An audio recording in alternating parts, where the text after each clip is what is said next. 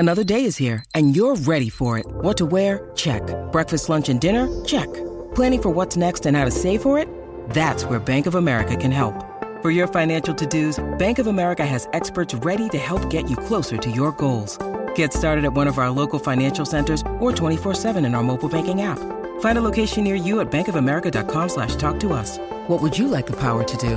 Mobile banking requires downloading the app and is only available for select devices. Message and data rates may apply. Bank of America N.A., member FDIC. Good afternoon. Welcome to the Royal Blue Podcast. Back with us again, Tony Scott, Gavin Buckland, Phil Kirkbride, myself, Greg O'Keefe, and it's almost a week since Ronald Koeman was appointed as Everton manager. Not loads of things have happened since, although a goalkeeping coach has joined him and his brother Erwin, and fitness coach Jan Klusenberg. A pre-season fixture has even been announced today, another pre-season fixture to add to our reasonably bare fixture list for the summer. But before all that, we'll talk about a piece Phil wrote in Wednesday's Echo, or Tuesday's Echo, was it? About why Everton intend... The days just merged during pre-season. I can't remember.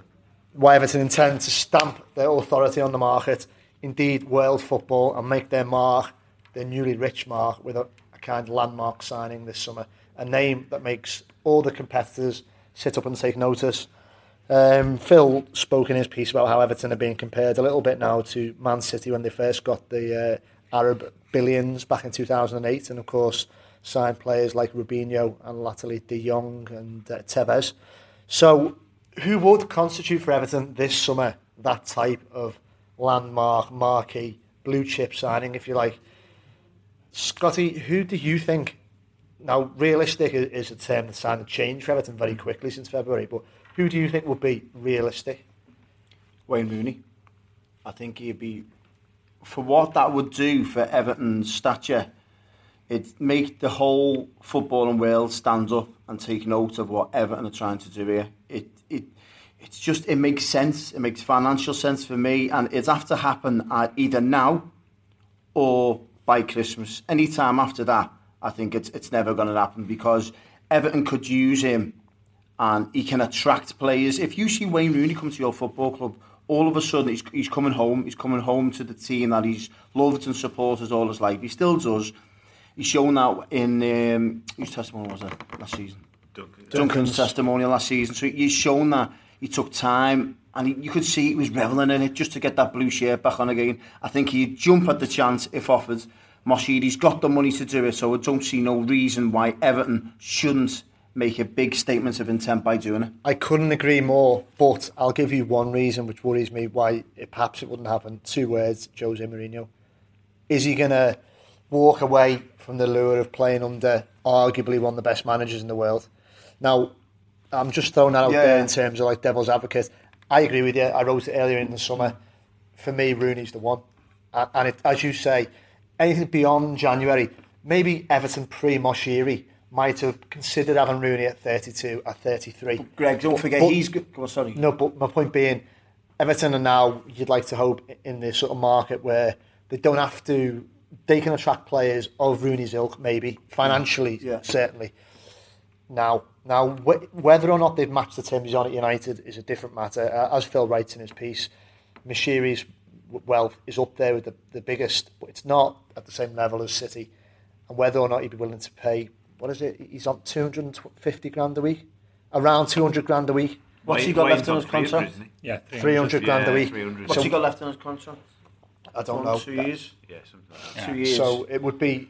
Interestingly, if Mourinho's got him next season, is he going to be starting every single game? Whereas if he's at Everton next season, he will. I don't think he's going to be starting every game for Manchester United next season. It looks as though there's a possibility of signing Zlatan Ibrahimovic. They've got Rashford, they've got Martial.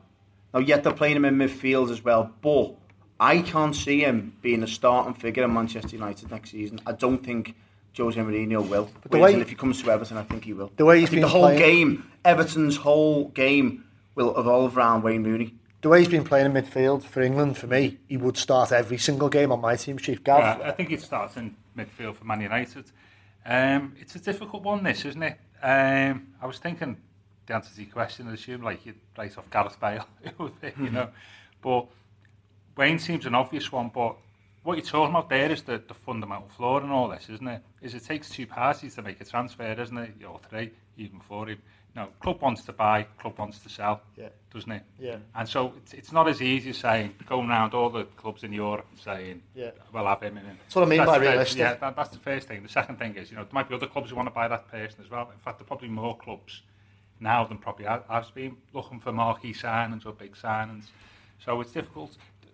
The definition is, what is realistic then? I think it is realistic. I don't see no reason why it shouldn't be. I'm not sure myself. I think I think we have to be cautious here. I think we need to. I wouldn't like to think we'd make a marquee signing just for the sake of it.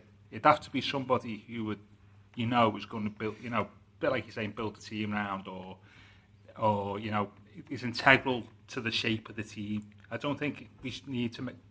It should be somebody we're doing as a statement intent. I know, but that's what big clubs do. Big clubs do that. As Greg just said then, Robinho came, then Company, and then everyone else came after, and then that's what it does. It attracts the player. Yeah, but if you don't sign that player, then you can't attract. I'm not sure Robinho, didn't work, and he was on loan. It didn't, but look at the players that it attracts straight away. Yeah, there was one or two, but City took 3 or 4 years, didn't they, after that to develop in a completely different transfer market in 2008 to what we're operating in 2016. Yeah.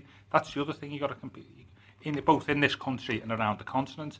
So therefore, the thing for me is not the player; it's your definition of realistic is the level of what you're looking at, and I think. We have to be very careful with our expectations, is what I said. I said that last week because the market is completely different, and so that's the first thing. And the player that we're looking for has to be first and foremost integral to the shape of the team. Now, so don't you think Wayne Rooney would suit Everton's play at 30? Yeah, I think him and Ross behind Romelu Lukaku would be a dream for me. Would you want to build? What are you buying Wayne for? Therefore, he's 30. He can be injury prone. He's running games. He's running international games. He's running Premier League games. Everton haven't got a player that's running the game, pulling the strings. They haven't had it for years. Would you want to buy? They haven't had it since Arteta. Funny enough, they haven't had that class player who can pull the strings in midfield. Do you want to build the future of your club around somebody who's 31 in October? Yeah. I'm not sure. If I was going to spend £300,000 a week in wages, which you'd have to, and it's got image rights and all that, it's all linked in at Man United as well, isn't it? So the package is a lot more than that. I wouldn't, regardless how deep my pockets are, want to pay big money for somebody who's 31, regardless of what team he's supporting. So if you can't go for a lesser marquee signing, then Everton aren't going to attract a bigger player than aren't they? You're not going to be stand up and take note of Everton, are you? Well, you want value, don't you, as well? You want, people don't become billionaires just by throwing money away. You want value. And whereas, to me, as much as romantically it's attractive, and for football reasons in the short term it's attractive, I don't see the value in saying to Wayne, there's a 5 or 6 year contract for 31 at $300,000 a week. Phil, no, I wouldn't say value. Oh, well, you know what I mean. Is value. It strikes me that what Gav's saying is right in terms of a business and most football clubs. But when you come into the elite, the super rich, which you can debate whether Everton are in yet, I'll see it. I'll believe it when I see it without being too sceptical. I think obviously Moshiri's intent is there to spend big, but we haven't signed anyone yet. Is value as important as what the impact that signing makes? Which side of, because it's a very interesting divide here. Tony's saying that at all costs, it doesn't even matter if this guy, Robinho, did he really fit in City's team at the time? Probably not. Gav's saying it's got to be, and I understand what he means, someone who, for all that money, that huge outlay, it's got to be someone who justifies it and has at least time to, more than a 31-year-old perhaps, who maybe picks up more injuries as they get on. Which line are you on? I think that from what I understand, the whole concept of Everton wanting to sign a marquee player and to launch the project is to make people sit up and take notice. And as Tony alluded to, is to start attracting players. So I wouldn't be concerned if they signed someone who's 31, 32 and handed them, they might hand them a 3 or 4 year contract, but the intention might be, well, they ought to be here for a couple of seasons, and get it going. And Robinho was a perfect example of that. He came from Madrid. He'd fallen out of favour, but he was still a huge name. And yes, it didn't work out. But the idea was, people went, crikey, they mean business, don't they? They've just gone, money's no object. We'll go and buy this player. He gets everybody excited and he gets the ball rolling. And I think that's partly the idea. And look, we're now in a situation at Everton. Yes, we want to be signing good players and bringing quality and talented players to Everton. But there'll be a turnover of players now, like I don't think we've seen for a long time, because if they're not pulling up trees and they're not producing, they'll get moved on. Greg, who would be your idea of a marquee sign? Yeah, I mean, well, the Evertonian in me, the romantic, as Gav alluded to, would say Rooney all day. And in terms of Everton's new reality, I would say that would also fit into the marquee bracket. So I'd like to see Rooney. Otherwise, you're looking around.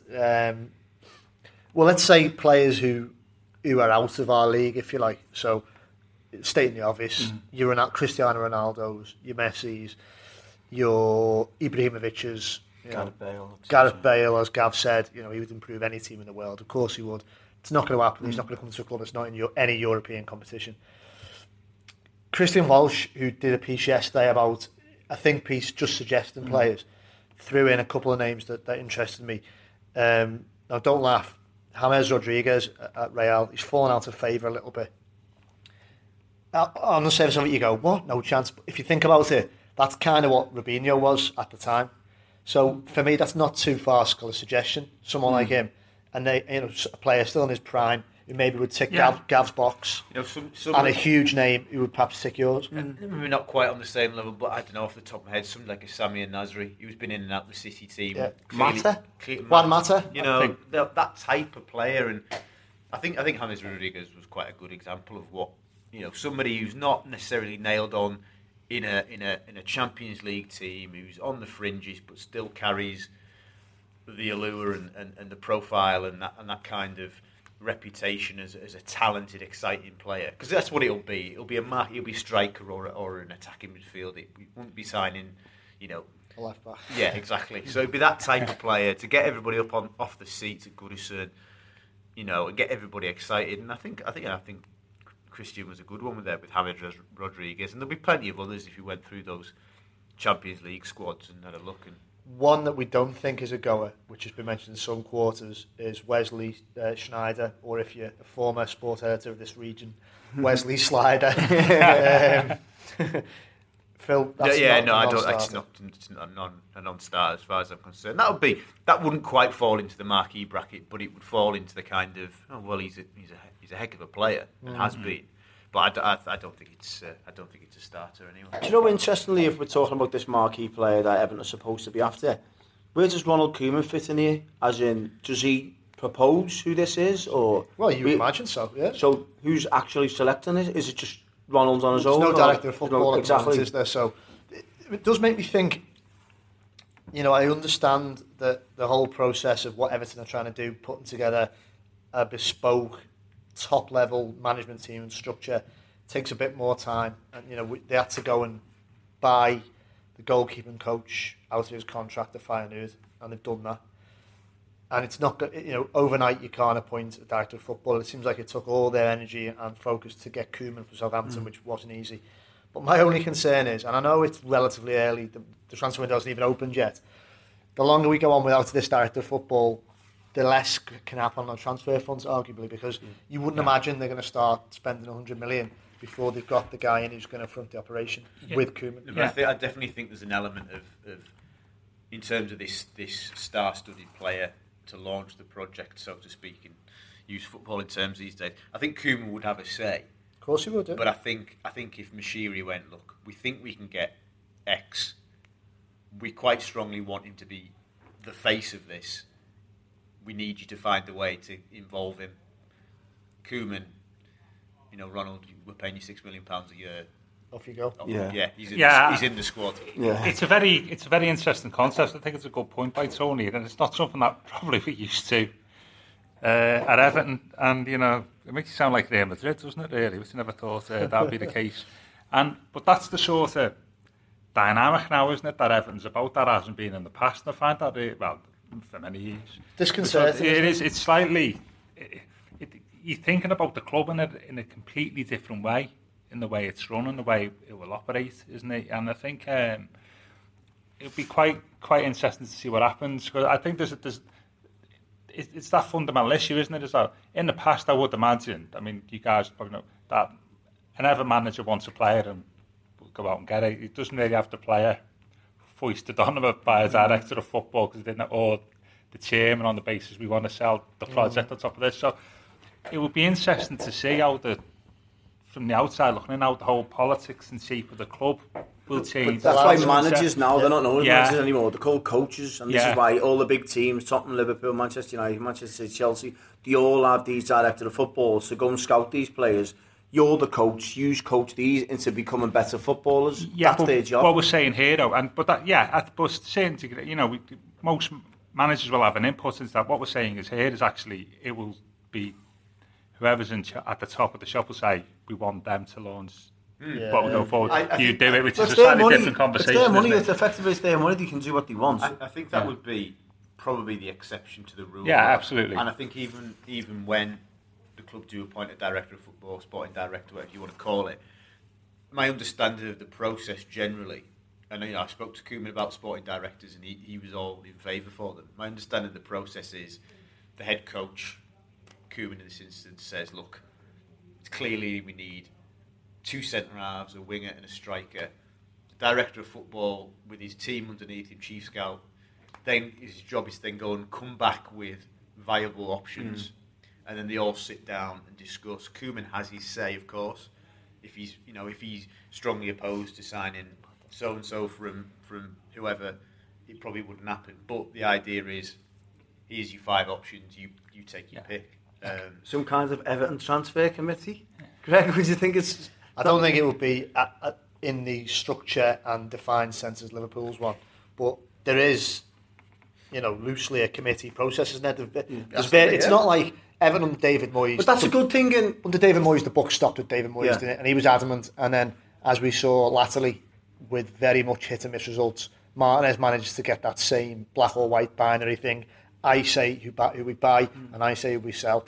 And obviously, the results that we've seen in the last 3 seasons, it's a non-starter now. If you want to move forward. I suppose as well, in the theory, that takes away the pressure for Ronald Koeman spending his evenings and off free weekends scouting and scouting. We all know the stories about Dither and Dave, don't we? Go to watch Lescott 10 times. Yeah. That's a thing of the past. Because I think with Moisey, often it was, if he got a few quid, and, bless him for the diligence, it had to be, if he was going to spend it, it treated it like his own money, it had to be right. But it was, as you said, it was on his head. Yeah, I think that's fair enough. I mean, the one final point to raise about the Rodriguez signing is that the way you'd sell it... makes it sound like it's happening. Phil, you better get out. Down Law Street. Madrid string has been on the phone already to me, in about to be pardon, is you'd be saying, listen, I want to buy Rodriguez, Ronald, because actually it'll make it easier for you to buy players in the future if I buy Rodriguez now, and that's how you would sell it, wouldn't you? Yeah, definitely. Plus, and I think you can play a bit of footy, can't you? Yeah. I think I think this is a good thing for me because the managers need to be challenged and questions need to be asked when they're making these signings. I.e. Roberto Martinez when he bought Oumar Niasse. Are you telling me if there's 5 fellas on the table, they're going to be challenging this fella? Why are you paying $13.5 million for a lad you've barely seen before? So this is where it's a good thing that there's so many different mouthpieces about to challenge these transfers, and I think it's a good thing. If it works. I mean, there's different... Moyes' work fine, didn't it, for the money he had? He was very careful, and by and large, his look of his transfer record for basis it worked. Never got us into the Champions League proper. But no, but still, in terms of transfer activity, still worked, didn't it? Yeah. I just can't stress just managing our expectations here, because you've just seen some of the stories this week. What was Troy Deeney valued at? 25 million quid this week. Yeah, you know what I mean. That's the type of thing. Now, when you say you've got like 100 million, it sounds a lot, but actually, if that's what the market value is for Troy Deeney, which it probably isn't, we are in an inflated market. Right. Yeah, the Bundesliga deal, isn't it, has doubled. hasn't it? The La Liga deal has doubled, and the clubs outside Real Madrid and Barcelona get an even bigger share after that. So all around Europe, the whole dynamic around money is changing. I mean, today's one might change some of that, but there's a lot of clubs with a lot of money. Does that all boil down to wages then? Rather than what you've got as a transfer kitty to what we're willing to pay you every week. Do you know what's interesting? I can remember about 18 months ago, no less than that, looking and having a conversation with someone about the way all of a sudden out of nowhere, Stoke City signed your Bojans, your Shaqiris from under Everton's nose, various players, and you were thinking, they haven't necessarily got that much more money than us. Peter Coates is obviously a very, very wealthy man and decided, I'm going to have a go at this. Knowing on the back of it, he was getting the broadcast deal, which is seemingly just growing and growing exponentially. So he backed it. But the big thing was, he was also paying the wages. Stoke's wage structure, he decided to blow it apart, and that's why he got Bojan, great signing. Shaqiri, hit and miss, so on and so forth. Now, the interesting thing is Everton, as Phil has written recently, are also deciding to blow apart their own wage structure. Players are kind of getting six-figure offers, aren't they? You know what I mean? They're getting 100 grand isn't off the table. And maybe for that marquee player, even more. Stoke's a really good example of that. It's an interesting point because that's kind of what Everton are looking to do, but on another level. Yeah. Whereas a lot of people are like, when Bojan went to Stoke, I went, what? Yeah. Does he know what he's doing? And when Shaqiri went to Stoke, what the heck's going on here? And in Bula, and you're like, what the hell are they playing? Like Stoke. Yeah. But then you think, well, you bang right, you know, they're willing to pay the money. So that is exactly what Everton is trying to do, but on another level. And make no mistake, David Gold and West Ham, now they're in that Olympic Stadium, will be looking to, in their own relative terms, make a marquee signing as well, because they'll be repositioning themselves. You only have to look at the badge now with London on it. They've got an eye on the global audience, and maybe that's what Everton need to do, which is why, going back to what you said, so if Everton get Rooney, you get your football supporters in the Middle and Far East, America, Canada, Australia. Going, what? They've re-signed Wayne Rooney when he's still sort of in his prime. Yeah, I think that there's a clue in that. You know, the Russian director's name, whose name I can't pronounce, or wouldn't it? You know? Alexander Ryazanstein. Yeah. Well done, Phil. Well done. There was an insight, I thought, in that context, it was an interesting line, wasn't it? I can't remember what it was, something like there's 4 big clubs in the Northwest. Yeah, it was very interesting. And so therefore, what you're selling to a player coming to Everton is we're in a hub before very famous managers, either as players or as managers, you're joining that hub of centre of football in this country, rather than just joining the club. You're part of that culture. He sees, and Fahad hopefully sees potentially a shift in power from London, don't he? So. And that's part of it, isn't it? Dare I say, you know, the city of Liverpool collectively as a football culture, and as Manchester, it was one of the reasons why Manchester City were able to top place. They had Manchester in the title, you know, and dare I say, the funding. And I think that was maybe where that statement was partially alludes to the fact that how you would sell the club as part of a big Northwest hub of wealthy football clubs. I think that's spot on that you picked up on that, because it was something maybe, you know, that we didn't make enough of on the website or in the paper, because Everton, you can understand, given that logic, why Everton did everything to get Koeman. Yeah. Because if they'd have got Bielsa, I don't know off the top of my head, someone else who, you know, wasn't Favre, Lucien Favre, that's going to leave them well and truly bottom of that 4-club ladder of profile. Klopp, bigger name. Guardiola, the biggest name. And obviously Mourinho, arguably the biggest name as well. So there's two there clashing. We couldn't afford to have fallen too far down that ladder. And Koeman, are we still fourth? What do you reckon? Are we still fourth, or is Koeman and Klopp on a level? I think Koeman and Klopp are on the same level. Klopp's done more. How has he done more? He's achieved more in Bundesliga than Koeman has in the Premier League, arguably. Got to Champions League final. So he's got to the Champions League final, and he's won 2 German leagues. That's it for Klopp. In the face of the machine Bayern Munich, I would say.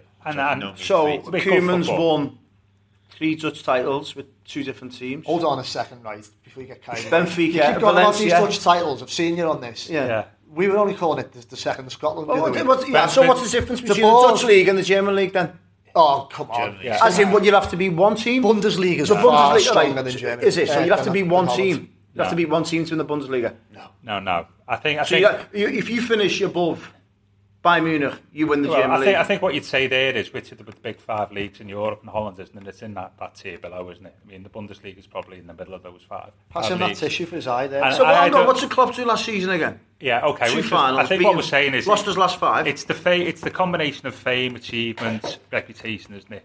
But I don't think we should be that bothered about where we are on the ladder. It's that we're on the ladder at all is the big thing, isn't it? Yeah, that's the thing, isn't it? Even if we're on the 4th rung at the bottom of a four-rung ladder, it doesn't matter. We're on the ladder rather than sort of in the next street, which we have been. Talking of transfer kitties and wage structures leads us on to certain Romelu Lukaku, Greg. There's been whispers of him getting a nice pay rise in his wallet. Do you think it's justified?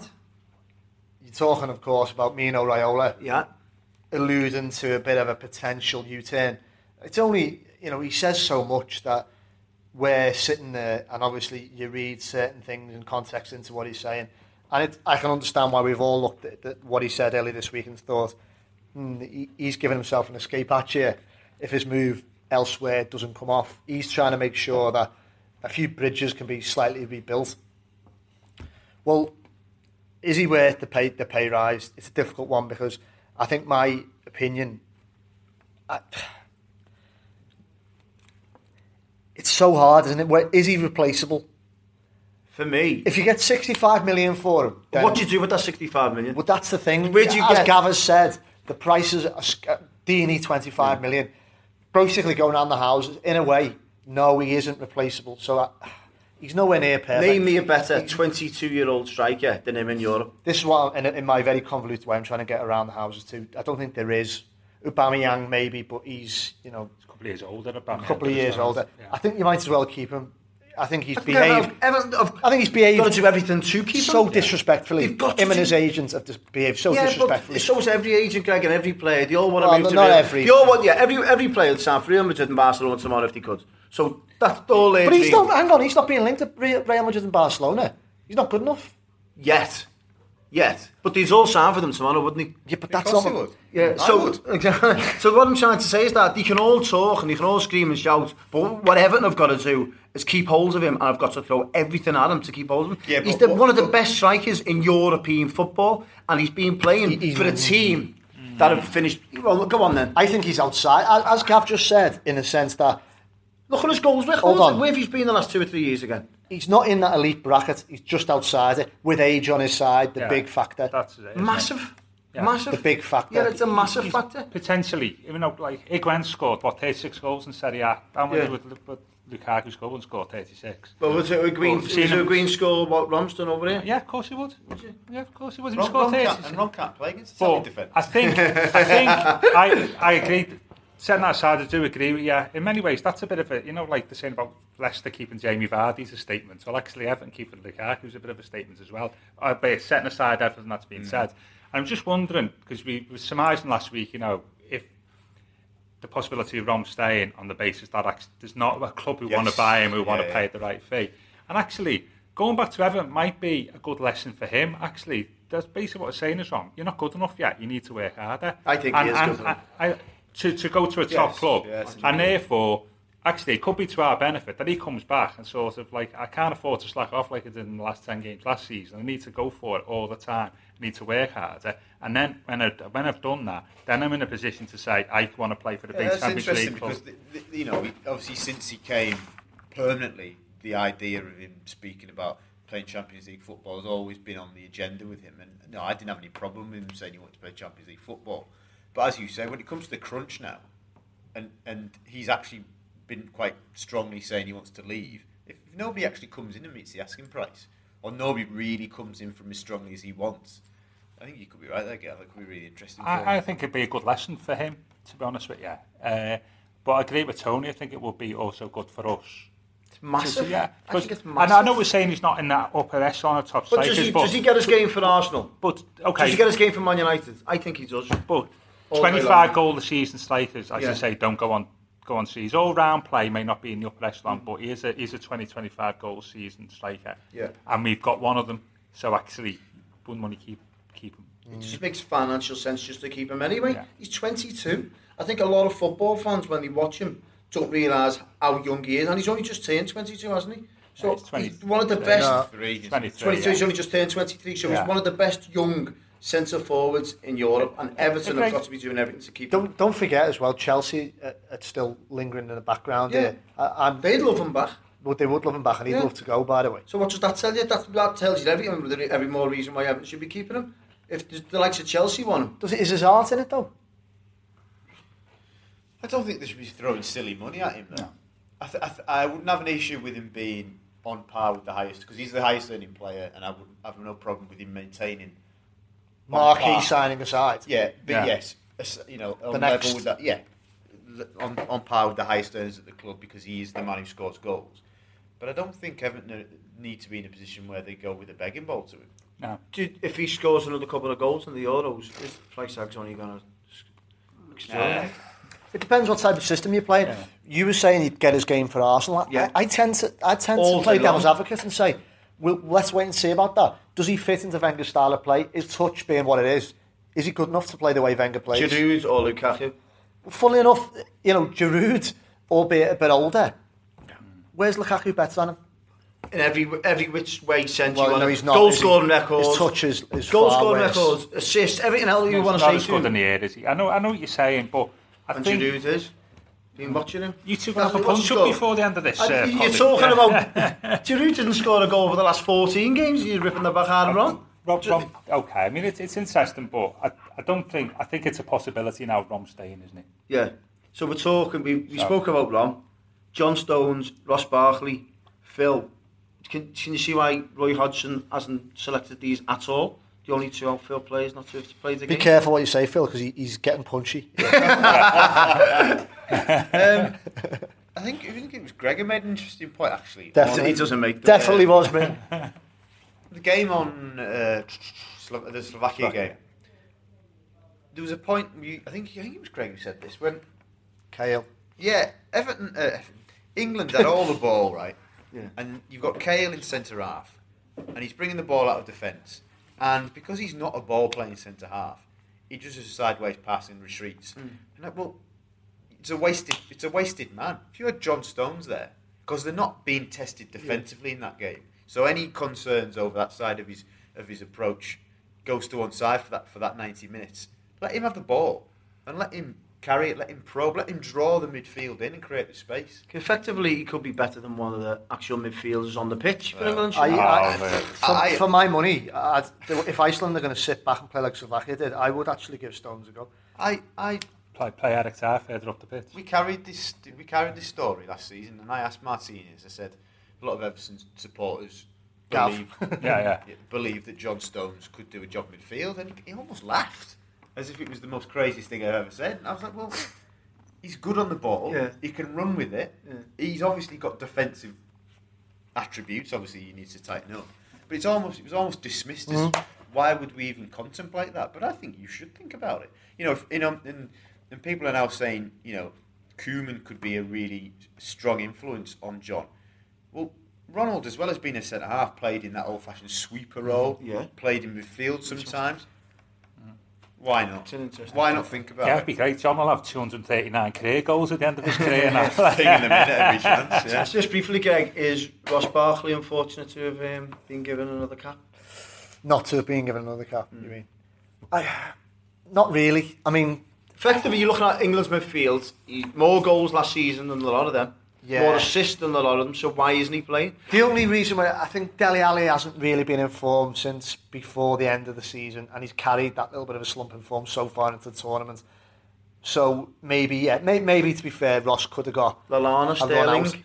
I think Lallana. I think he's played all right so far. To be fair. Sterling, but he's blowing after an hour, isn't he? Lallana, that's it. So why can't Ross come in for Lallana? That's what I'm saying. I think he's been possibly a little bit hard done by. And now, you know, we move into the business end of the tournament, and is he gonna get a kick? Basically, you wonder, don't you, unless there's a big injury. But interestingly as well, obviously last night the Irish lads went through. McCarthy and Coleman clearly leading the way. It's tournaments of very much contrast with them two, isn't it? Yeah. Coleman's done really well. McCarthy, he's looked poor, hasn't he? Yeah. He has. Off the ball. By all accounts, he played well. I was doing my best impression of John Stones at the pitch, so I didn't see it. But, he's getting around the pitch and he's looking competitive, but for me, he isn't doing enough with the ball. His ball possession for me is sideways. Funny you should say that, because just before I was listening to 5 Live in the build-up to that game, and Roy Keane said something interesting. He said, put this tournament aside in the next couple of games, if Ireland get through, he said, for the next generations of Irish midfielders, they're going to have to be more comfortable on the ball. They have to want the football. He said, you've got too many players who show but don't really want it. Yeah. As Keane said, you've got to see the whites of their eyes. They've got to want the ball when there's 3 players around them. And you wonder about James, because he's got a lot of talent, but does he fall into that bracket of showing but doesn't really want it? Yeah. And if we're going to go to the next level, I feel like we're picking on him when we're not. But we brought him up.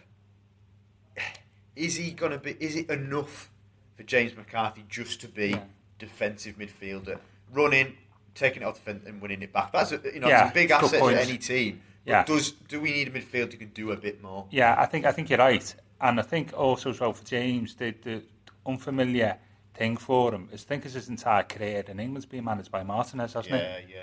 Even at Wigan, so he's never known another manager in England other than Martinez. Yeah. He might be the best. So it might be interesting to see whether, it could go 2 ways there, couldn't it? Where actually Ronald doesn't fancy him for some of the reasons you've said there, Phil, or actually, a bit like John, what you're saying about John Stones, is actually somebody with a fresh set of eyes. Yeah. Come to somebody who's not known the same manager for 7 years, maybe, something like that. We'll get something out of him that maybe we've not seen previously. To me, James, he looked a bit stale towards the end of the season. I did say to Greg, I remember saying that point. He's going through the motions. Same manager for too long. You wouldn't maybe. Look what Koeman did with like Stephen Davis down at St Mary's, and not an outstanding footballer, but a player that maybe was more the sum of his parts in terms of what they got from him down on the south coast. So maybe there'll be life in Jamesy yet. Getting close to finishing up for this one, but we're just going to mention briefly pre-season game announced earlier, as we said, Barnsley. It'll be Koeman's first game in charge away at Oakwell. It's still looking a bit sparse, isn't it? Everton's fixture list. Phil, am I right to be a bit concerned by that or no? Or? No, I'm actually twofold. I think, obviously the change in manager meant that they couldn't make too many decisions on tours and stuff. But going back to the original point at the start of the podcast, I think if you get a marquee player in next summer, there'll be a assuming he's a foreign player, it wouldn't be Rooney, for example, or maybe it would be Rooney, a high-profile player. Next summer, you go on your money-spinning tour to the Far East with him in tow, etc., etc. Secondly, I actually think it's not a bad thing that Everton aren't travelling thousands of miles this way and that, because Koeman, when they return on July the 7th, as we think, he's going to get them on the training pitch. There's a new way of playing, new style, new demands in training. Just getting them on the pitch is the main thing and the priority, and no need to worry about these things for the minute. I agree. Yeah, there's historical precedent for that, which was Harry Catterick's first season in 61-2. He took over in April, and he went to America. In the month, he went for about 4 weeks, and Catterick said that the following year we finished 4th, and Catterick said we would have won the title that year. We won it the following year, we would have won that title. But he felt that he'd just come into the club. The players were for ages.